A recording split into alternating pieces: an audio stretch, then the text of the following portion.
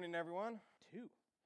I read an interesting story the past week as I was preparing to speak with you all this morning, and I thought I'd share because I love history, and it spoke to me, and I was like, ooh, I like this. A mother once approached Napoleon. Words. Sorry, just gonna get that out right now. A mother once approached Napoleon asking for a pardon for her son. The emperor replied that the young man had committed a certain offense twice, and justice demanded death. But I don't ask for justice, the mother explained. I plead for mercy. But your son does not deserve mercy, said Napoleon. Sir, the woman cried, it would not be mercy if he deserved it, and mercy is all I ask for. Well then, the emperor said, I will have mercy, and he spared the woman's son. Mercy is a really weird thing, and we're just going to start with that because I think I'm not the only one in the room that the idea of mercy is just in our gut, just something we don't like, unless it's given to us. We don't like giving it to any other people, okay? In case you didn't know, my name's Jared. Hi.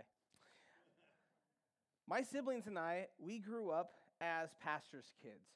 I'm sorry, we're one of those people. In fact, my dad, he's still a pastor. He serves at a church about 45 minutes away from here. And I grew up in the second row pew on the left-hand side.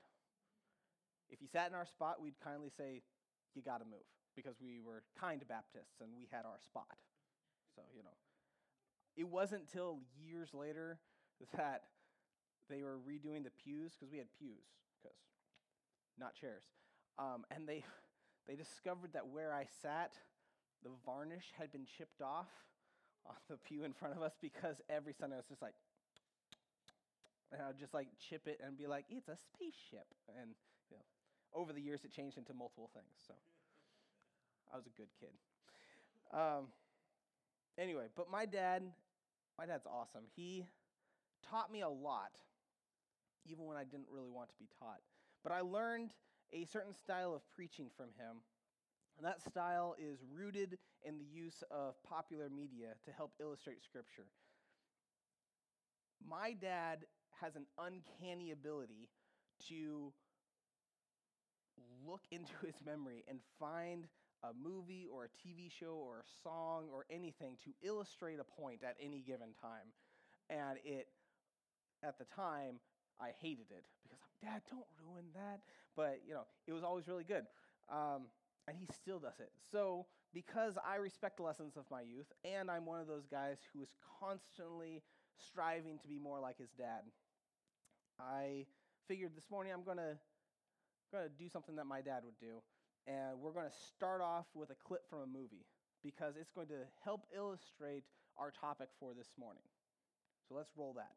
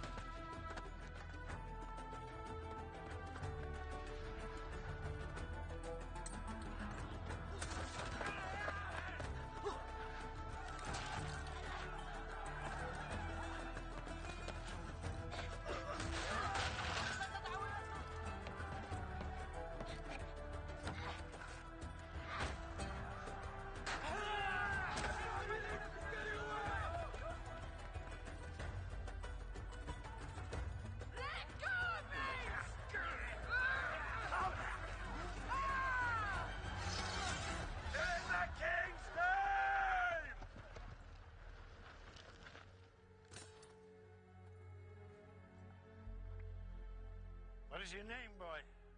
Dastan, sir. And your parents?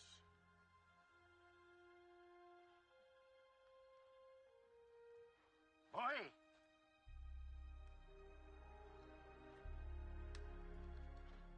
Brother, take him up. Moved by what he saw, the king adopted the boy Dastan into his family. A son with no royal blood and no eye on his throne. But perhaps there was something else at work that day. Something beyond simple understanding. The day a boy from the unlikeliest of places became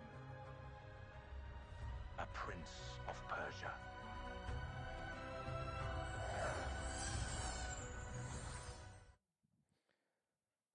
So yeah, we're talking about mercy. And the reason I chose that clip was... It's all good. I was like, what's that? The reason why I chose that first clip was because it illustrated the idea of mercy fairly well. Here's the first fill-in on your note sheet. To be merciful is to not hand out punishment to those that are deserving of it. To be merciful is to not hand out punishment to those that are deserving of it. See, the king in that clip could have easily sat by and let that kid get what was coming to him. He had every right to do so. One, he was the king, and two, it was the law. Okay, but instead he stepped in and he showed mercy. Instead of receiving the punishment that he had earned by fighting with the authorities, even though he was trying to do a good thing, he was trying to save his friend from being beat, he had still broken the law. Okay? Instead of receiving the punishment that he had earned, that kid was adopted into the royal family. Okay? As we dive into God's word, keep in mind the image of someone not getting the punishment that they deserve. We've been talking the last several weeks about the Beatitudes, right? People remember this? Just making sure I'm on the right topic. Because if I prepared the wrong thing, then we're both in trouble. Okay? We've been talking about the Beatitudes, which is a specific part of Jesus' famous Sermon on the Mount. If you have your Bibles with you or you have the Bible app downloaded on your phone, I want you to jump over to Matthew chapter 5. We're going to refresh our memory before we continue on this morning. While you're doing that, I want to point out that all the scripture references we're going to be looking at today, they're listed at the top of your note sheet. So if you want to look ahead, bookmark those, and be ready, you're totally allowed to do that. Matthew chapter 5, we're going to start in verse 3.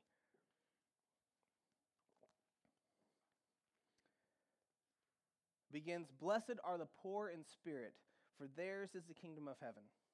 Blessed are those who mourn, for they will be comforted. Blessed are the meek, for they will inherit the earth. Blessed are those who hunger and thirst for righteousness, for they will be filled. Blessed are the merciful, for they will be shown mercy." I like that the Beatitudes can be divided up into sections. It sits well with my brain. Whenever I read scripture, I'm trying to figure out how it slots in and how it intersects with other parts and why is it in this section and not in that section. Maybe you've noticed, but the first three sections, or the first three parts of the Beatitudes, they're describing emptiness, the emptiness of a blessed person. It talks about being poor. It talks about mourning, of loss. It talks about meekness, of being humble, not thinking highly of yourself. Okay? It's all describing being empty. And then we get to the new section. It starts with, "Blessed are those that hunger and thirst for righteousness." You only hunger and thirst for something if you're empty. And I'm thinking about this because Thursday, I miscalculated time, and I was about an hour and a half late on my turkey being done. It was still fantastic. However, for that hour and a half, I was especially hungering for that turkey. Okay, I was empty. I didn't want to have more food. I wanted that. That's what I was craving. Okay? So there's that visual of hungering, of thirsting, of longing for something. Then we have to ask, what does it mean to be righteous? Scripture then shifts into 3 verses that give descriptions, 3 more of the Beatitudes. We're only going to talk about the first one, mercy, because that's more than enough to challenge us today. But I love how cool the Bible is, where everything just ties together, where everything just kind of slots into place. And you're like, wow, it was done on purpose. Good job, God. It's like, huh. So we've established that Jesus gave a famous sermon. And in that sermon, there's a list of traits that we should have. One of those says, "Blessed are the merciful, for they shall receive mercy." Now what? You could say, well, we're done. Okay, have a nice day. We've looked at the verse. But if you're anything like me, you might be wondering, well, how do I get to be part of this, the merciful club? Blessed are the merciful. Okay, what does it mean to be merciful? The passage specifically says, blessed are the merciful, not blessed are those that sometimes show mercy if they feel like it, or if they have the time, or if they're free that day. Next fill-in is we need to understand what it means to be merciful, not just do merciful things. We need to understand what it means to be merciful, not just do merciful things. And we're going to really focus on this, okay? To be part of the merciful, not the people that show mercy sometimes. Okay? What does it even mean for the trait of mercy to be something that is a definition of who you are as a person? Okay? All of us in this room have traits or hobbies or things that would define us. Okay? I am totally fine with being known as a geek and a nerd and somebody that collects weird things. Okay? You should see my office. I have lots of Legos. Okay? I'm totally fine with that being a trait of mine.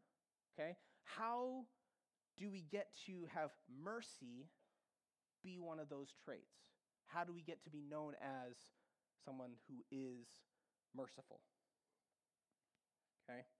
These are the type of questions that we must ask when we study Scripture. We must look for the application. We must look for how it actually applies to our life, so that after we leave this morning, we are actually putting it into practice. Okay? Because if you're just going to listen and be like, that was nice, and then go on and do your own thing, then you've completely missed the point of church. Okay? We have to look for the application. We have to look at how this affects our lives. Sometimes it can help to figure something out by looking at what it isn't. If that doesn't make sense, bear with me. We're going to look at a couple passages where we can see the opposite of being merciful. Okay? Because if we know what mercy isn't, then we know what it is. Okay? So we're going to first look at Matthew chapter 9. Remember, all the list of all those verses are on your note sheet. So Matthew chapter 9, verses 10 through 13. It says, "As Jesus reclined at the table in the house, behold, many tax collectors and sinners came and were reclining with Jesus and his disciples.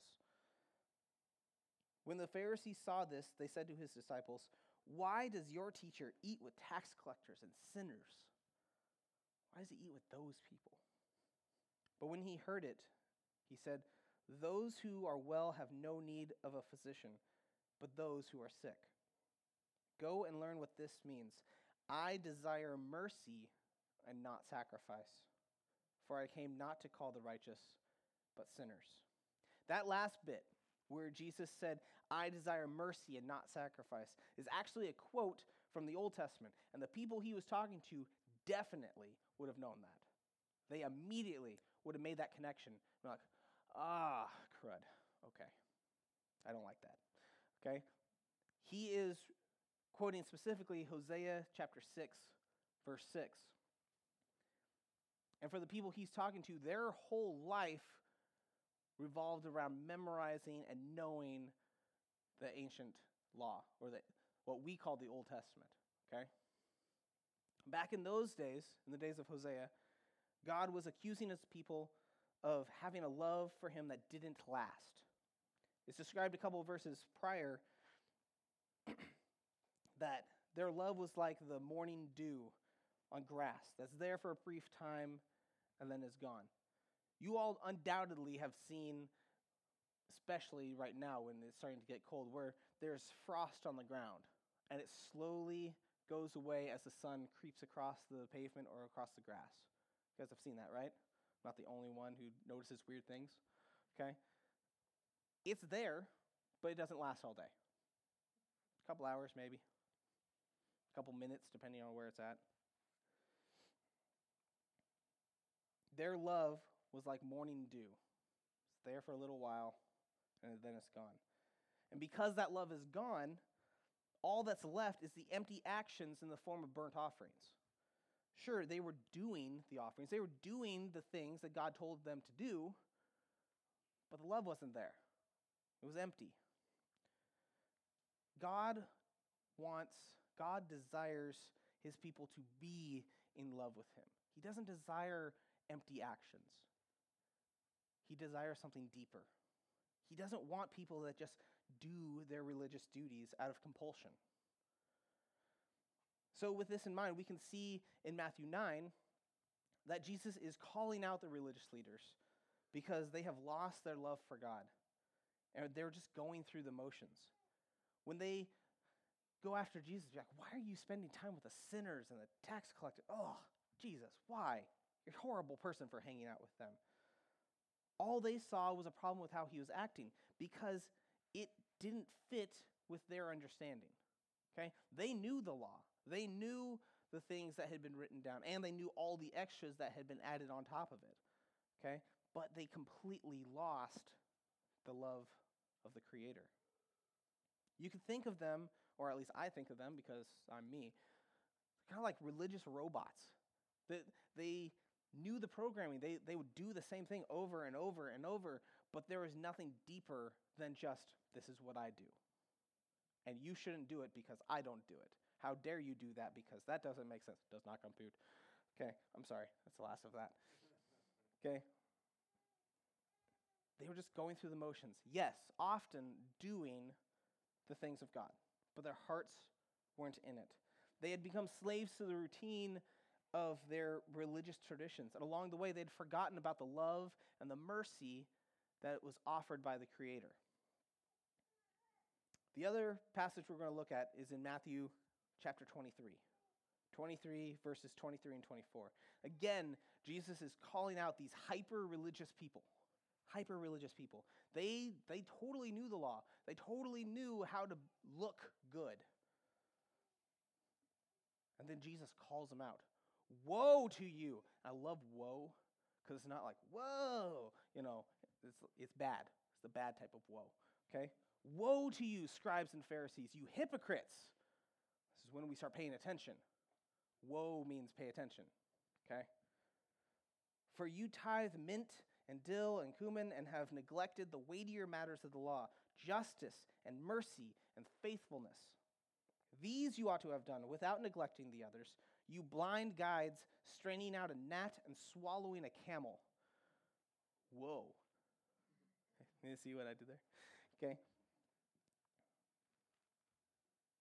He's saying that, yeah, you're doing the things you should. You're tithing, cool, but that's not the most important thing. You're doing the tiny thing. Okay, hands up. When you cook something, you've used a strainer, right? Yes? This is not just me? Okay. They would strain the wheat. They're looking for particles that aren't supposed to be in the wheat, and they'd strain everything down super small, and they'd be like, a gnat. Ew. Okay, I don't want this in there. He's like, good, you found the tiny thing, but you're eating a camel. It's huge. How could you miss that? That's not supposed to be in your bread. It's like, you're succeeding at this tiny little thing, but the big picture here, you are completely missing. Justice, mercy, faithfulness. This is what you should be doing, along with the others, but you're missing the big point. Okay, remember, we're looking at examples of the opposite of mercy. Okay? He's confronting them because they do succeed, sort of, but not really. Overall, they're failing. It'd be like somebody coming in here saying, well, I gave some money. I don't need to be merciful. I don't need to be nice. I did that part. Okay, cool. Good for you. You're missing the big point. Okay? It doesn't just stop with this part of following God. It actually encompasses so much more. Okay? We're forgetting, and they're forgetting, what carries more weight in the eyes of God. Mercy, then, sounds pretty important. I'm constantly amazed by God's word because when you dig into it, you find that it is all connected and it's super cool and I get super excited about it and I'm really sorry, but that's just the way it is, okay? You look at a verse and it's connected to this verse, which is connected to the Old Testament, which is connected to the New Testament, and Jesus is saying this and this and this and this, and it's just like, yes, it's awesome, okay? Like, the Bible is not a collection of cool one-verse sayings. Not to get on my high horse here, but that's when people are like, well, my life verse is this. I'm like, yeah, what's the context? What else does it connect to? Yeah, it says something really good. What about the rest? There's so much more. We could stop at blessed are the merciful and be like, oh, okay, we're done. But there's so much more to unpack. There's so much more to understand, okay? God has something to say through his word. He has something to say in Scripture. And he says it over and over and over in multiple ways just to help us get it. And if we just stop at one verse, we're not going to get it. So what does this leave us with? What does mercy even look like? Here's the next fill-in. Mercy is action. It's not religious posturing. Mercy is action, not religious posturing. Let's be real honest with ourselves. It is super easy, especially right here, right now in 2018, to posture ourselves as caring, merciful, religious people. It is super easy, okay? Most of us have hundreds of, quote, friends on social media that we can say the right things or post the right things or an inspirational quote, be like, oh, look how good that person is. We see someone is struggling and we emote a little sad face. And if we really hunt and peck, we might be able to find a sad face with a single tear, maybe 2 tears even, okay? We'll comment, I'm praying for you, but not ever follow up with them. Or even worse, we'll say, I'm sending good thoughts your way, which just makes me gag. Goodness, good thoughts? What does that do? That's not mercy. Sure, it's being nice, but it's not being merciful.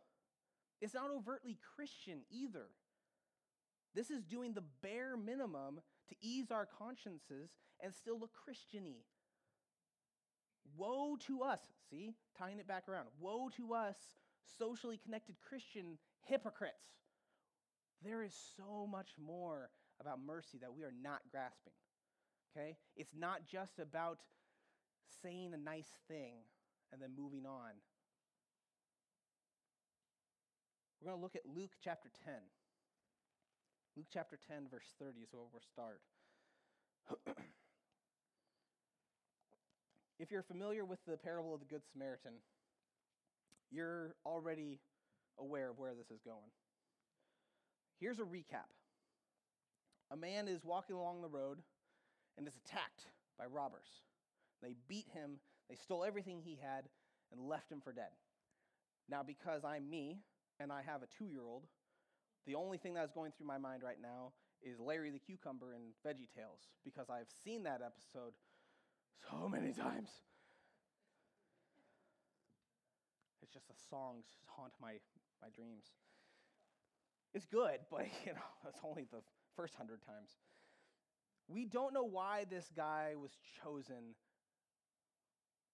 by the robbers. Maybe it was a crime of opportunity. Maybe he was walking down the wrong road. Maybe he was wearing too nice of clothes, or he was flaunting his riches, or, wrong time of day, or whatever excuse that we might add. But it doesn't matter. What matters is he is going to die in that ditch alone unless someone comes by to help. He's going to die. A little while after this beating, a priest walks by. And normally we think, priest, okay, good person, yes. He will help that poor man. The priest sees the man and just walks faster, just continues on by. He's not going to help. He sees the man bruised, broken, suffering, doesn't do anything. Then another man, a teacher of the law, also what we would consider a good person, he happens by and he sees this man broken and bleeding and on the verge of death. And he literally goes to the other side of the road to avoid this man. Maybe he was afraid the man would cough on him and get blood on him or something. He's like, oh, ugh, no, I'm not going to, no. And continues on his way. These are good people, or what we would consider good people, and what are they doing? Then a Samaritan man passes by, and he sees the Jewish man that was beaten and near death. And quick note, and we're going to circle back to this, Jewish people and Samaritan people did not like each other. This wasn't a simple, yeah, you say over there. No, they would, come to terms, okay? They hated each other. They despised each other. You could not get two groups of people that hated each other more. They literally, the Jewish people, would walk around the territory of the Samaritans. They would add miles and days onto their journey just so they could avoid the land of the Samaritans. Okay? They hated each other. This Samaritan man, he sees this man that had been injured, who'd been robbed, and he stoops down and he cares for him. He dresses his wounds. He puts him on his own donkey. He carries him to safety. He takes him to an inn, pays the innkeeper to look after the man. And he says, whatever you spend to care for this man, if it goes above what I'm paying you now, I'll pay the rest when I come back through. When Jesus asked the man who he was telling the story to about which of the three men was the true neighbor, the man responded, the one who showed mercy on him. Jesus responded, go and do likewise. If you start paying attention to Scripture, mercy pops up quite often. Put yourself in the mind of the Samaritan, okay? You are walking by and you see somebody injured, and you take a second look and you know exactly the type of person it is. This guy had every right to pass by. Okay? People like him had no doubt mocked and ridiculed and just the amount of hate between these two people groups, we can't understand. Okay? He had spent his whole life hated by those type of people. He saw a lion there, and no doubt going through his mind is just like, if I was there, he wouldn't do it for me. I don't have to. Flashbacks of being spit upon and yelled at and beaten, run out of town. But then he chose to look past all that. He chose to have mercy in spite of that history. And he chose to help the man. Likewise, for us to be merciful, we have to choose to set aside our judgment of others, even when we think that they deserve it. Okay? Let's be honest. Oftentimes, we are running through our minds of, do they deserve that? Probably. Mercy is looking past that. Remember the clip that we started with this morning. Here's the next fill-in. Mercy is recognizing that someone is deserving of what they are going to get, but then stepping in and not giving it to them. Mercy is recognizing that someone is deserving of what they are going to get, but then stepping in and not giving it to them. It's not forgiveness. Forgiveness is something else. Mercy recognizes that a punishment has to be paid and is not giving the punishment. So why is this important? Why are we spending so much time on this one simple verse? Specifically, why is mercy so important to God? It keeps popping up, verse after verse, New Testament, Old Testament. It keeps coming up. Why is this important? Why can't we just skip past it? Why is it so important to God? Because God isn't interested in our empty sacrifices. He desires our mercy. He isn't interested in us acting like Christians. If I was a braver person, I probably would have titled this, Don't Act Like a Christian. But that would cause some looks and some confusion. I don't think I'd be fired, but still. I just didn't want to go near there. But seriously, God doesn't want us to act like Christians. He desires to see us extend to others what he has already extended to us. He wants us to extend to others mercy because we have received mercy. He has extended to us mercy by withholding judgment and condemnation when it is very, very much deserved. Every single person in this room who calls himself a follower of Jesus Christ, from the oldest to the youngest, has received mercy from God. We deserve judgment. I deserve judgment. I am not a good person. Okay? I sin every day. I try hard not to, and I still sin. And I miss the point. I miss the bullseye. Okay? I am not perfect. Every single one of us deserve judgment. But here's the good part. And here's the next fill-in. Our sin warrants an eternity separated from the Father, but in mercy, Jesus stepped in and sacrificed himself on our behalf. Okay? We did not earn it. There is no amount of youth group events I can do and all-nighters to pull with all these crazy teenagers that is going to earn me salvation. It's not going to happen. Mercy is what I have received from God. Mercy is what you have received. Okay? Our sin warrants an eternity separated from the Father, but in mercy, Jesus stepped in, sacrificed himself on our behalf. Have you experienced mercy? Because if you have, you must display it for all to see. Have you ever had something happen that you are busting at the seams? You can't wait to tell somebody, okay? Maybe, just to bring it down a little bit closer to earth, maybe it was last Thursday and you had the most amazing turkey, like my family did. Just kidding. And you just can't wait to tell people. It's like, oh, you should know this. I experienced this. You should experience it too. Okay? If you have experienced mercy, you gotta display it. It's bursting out of your heart, saying, oh, if you could only experience it too. We have received mercy in place of judgment. So be merciful to others. Don't act like a good person. Don't just do merciful things now and then. Be a merciful person. Blessed are the merciful.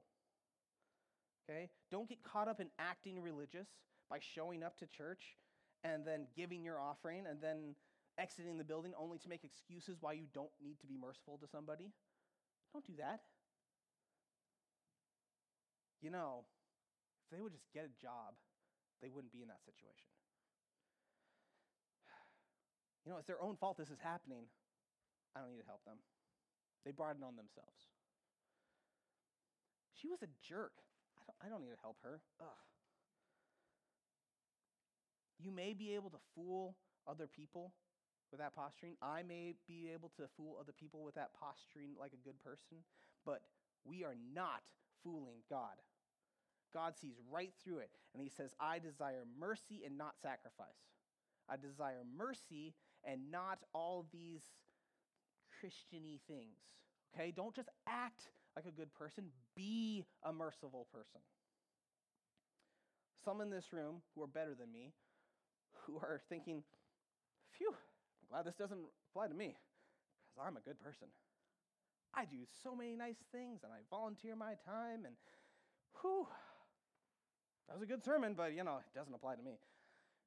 I'm always nice. I extend grace to everybody. I'm assuming nobody's actually like this, but, I'm sorry to bust your bubble. Mercy and grace are not the same thing. Okay? Mercy and grace are not the same. Don't get me wrong. Mercy and grace are both good things. They're both related, but they are also very different. If they were the same, God wouldn't have talked about them in different ways in the Bible. He wouldn't have used different words. Okay? This is part of studying the Bible, is realizing that there is a difference, and there's a reason for every single part that's in there. Okay? Mercy is that part of the Christian life that doesn't really get that much attention because it isn't for show. Now, let's be honest. We all like to be thanked for the good that we do. We like to be recognized. Thank you for doing that. Oh, you are welcome. My pleasure. We all like it. We're all human. But mercy isn't for the show. Here's the next fill-in. This is because it's easy to see the actions of grace, but it is harder to see the inaction of mercy. It is easy to see the actions of grace, but it is harder to see the inaction of mercy. Think of it this way. I'm going to put it in a father of a 2-year-old type of way. Grace is the ice cream that you were given when you didn't deserve it. Grace is the ice cream that you were given when you didn't deserve it. Mercy is the timeout that you should have gotten, but you didn't. Okay? It's a very small but significant difference. Grace is receiving something when you didn't deserve it. Mercy is not getting what you deserve. Okay? Lots of us are gracious to others. Lots of us are kind to others. But that is not mercy. Mercy is looking past the judgment. Mercy is looking past what people have done. It's not just doing nice things.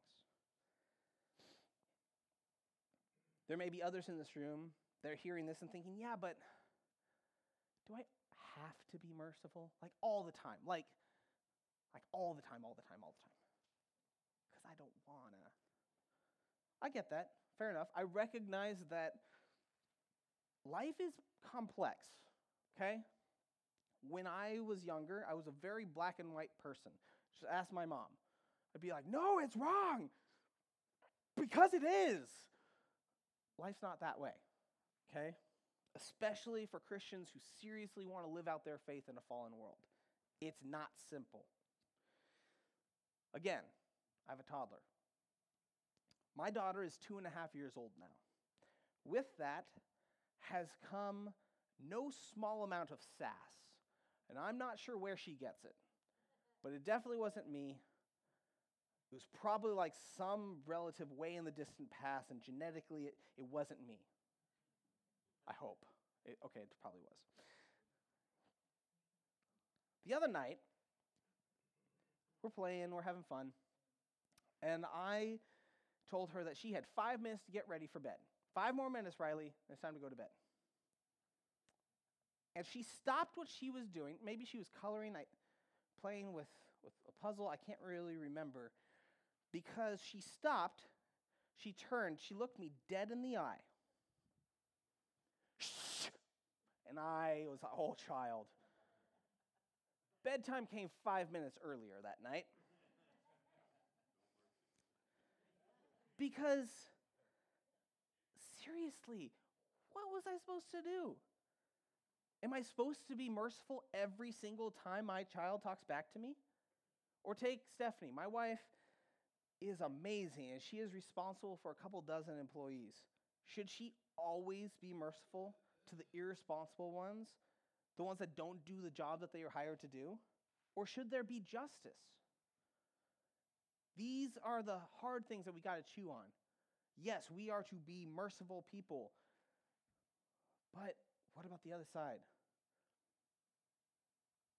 thing is, being a merciful person is so much more than just letting bad behavior slide without punishment. So much more.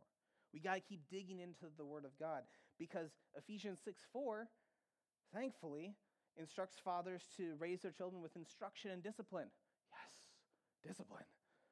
Okay? 2 Thessalonians 3:10 shares the command that those who are unwilling to work will not receive compensation. Okay, so there's justice at play here too. We got to keep digging into the Word. We got to keep wrestling with all of this. I believe that God's will is that we should use wisdom to dispense justice and mercy as needed in different situations.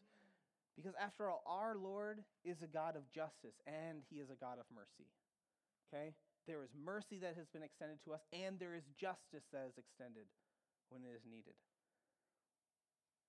But, here's the next fill-in. How do we know the right time to dispense mercy and the right time to dispense justice? How do we know? According to Pastor John Piper, some of you may have read his books or heard sermons by him. According to him, the answer is by getting as close to Jesus as you possibly can. The answer is by getting as close to Jesus as you possibly can. The Bible does not have a direct answer to every situation you will find yourself. I am sorry to tell you, but it's the truth. Okay? There is no verse that says, Jared shall always send his daughter to bed without dessert whenever she is rude. I've looked.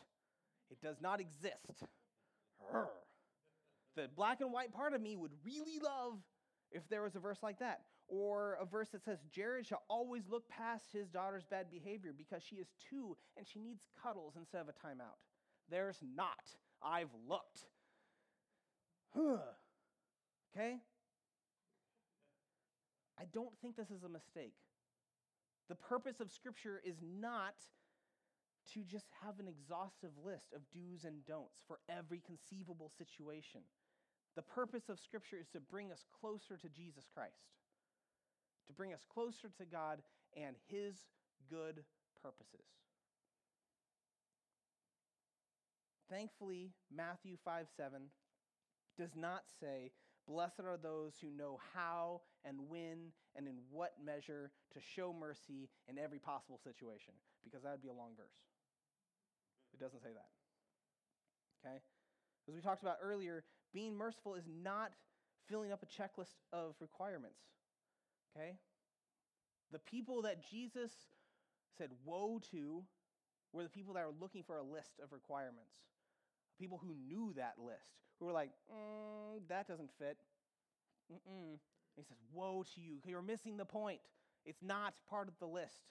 There's something more. There's something deeper that you have to know. Okay? Mercy, being merciful, is a mindset. It's a value. You either are a merciful person or you are not. It's you striving to be merciful because you have been shown mercy. It's not you being like, well, I've done 10 merciful things this week. I could shoot for 12, but I don't want to strain anything. Okay? It's not that. Being merciful is a value. It's a lifestyle. It's something super deep, something super meaningful that guides your life because you want to reflect what you have been given by God. Here's the crazy thing about having received mercy. Next fill-in. When you don't get what you deserve, it's a real good thing. When you don't get what you deserve, it's a real good thing. And if you're thinking, hey, that's catchy, that should be on a t-shirt or a song, you're in luck. Real good thing. Newsboys, 1994. You're welcome. It's a song. And as I'm preparing this, I started humming the song. I'm like, oh, it's part of my childhood and it fits. My brain is funny sometimes. Seriously, if you have received the mercy of Jesus Christ, if the punishment that you are deserving has been withheld because of mercy, that's an amazing feeling. How could you not want to share that to others? How could you treat that as just a list of do's and don'ts to part out to people when you feel like it? Or when you get past an excuse of, if they had a job, or if they had a job I liked, then they wouldn't be in that situation. No, that's not mercy. Okay? Mercy is an amazing thing. It is looking past what we deserve. And it's not giving it to them. Okay? How can you not want to share that freedom to others by being merciful? Go and be merciful people. Don't just do religious things. Don't act like Christians. Okay? Don't come up with excuses when someone isn't worth having mercy given to them. Be merciful in your character. And through wisdom, only gained through Jesus, learn when and how to dispense mercy and when and how to dispense justice. But underneath that justice is still someone who desires to be merciful because that person has received mercy.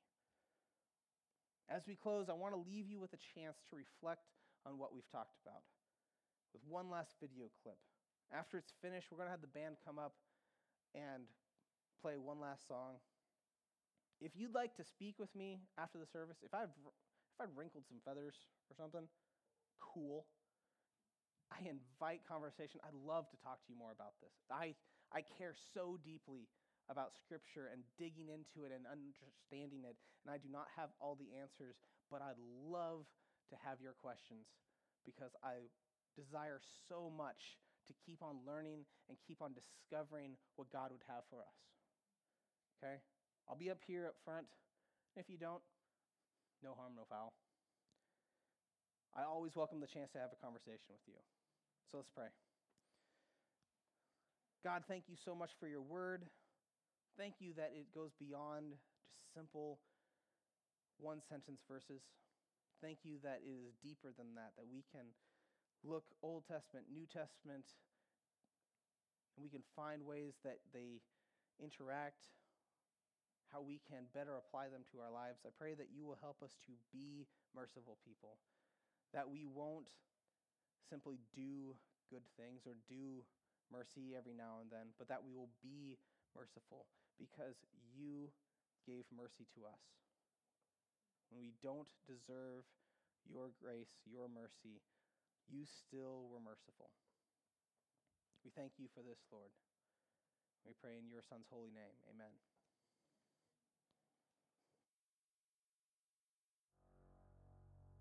Are you merciful? Why? Because Jesus healed the sick. Because Jesus fed the multitudes. Because Jesus gave legs to the crippled. Because Jesus granted sight to the blind. Because Jesus opened the ears of the deaf. Because Jesus found prostitutes and tax collectors and drew them into the sphere of his love. Because Jesus touched the untouchable and loved the unlovable and forgave the unforgivable and welcomed the undesirable. Because Jesus even now saves the otherwise unsavable. Why? Because they deserve it?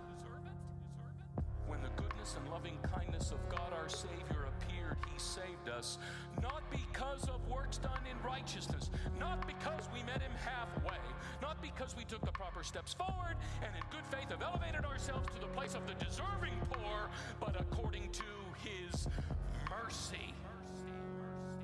We are here because Jesus Christ didn't say with cold indifference, give them what they deserve. They brought it on themselves. Jesus Christ is the mercy of God. And seeing us in our misery and need, he doesn't just feel for us. He takes the necessary action to relieve our distress. He leaves the eternal glory of heaven and the perfect fellowship of the Trinity. He condescends to us, lives among us, suffers like us, dies for us. Do you understand this? Have you experienced this? How then is it possible to experience it and not display it? It isn't possible.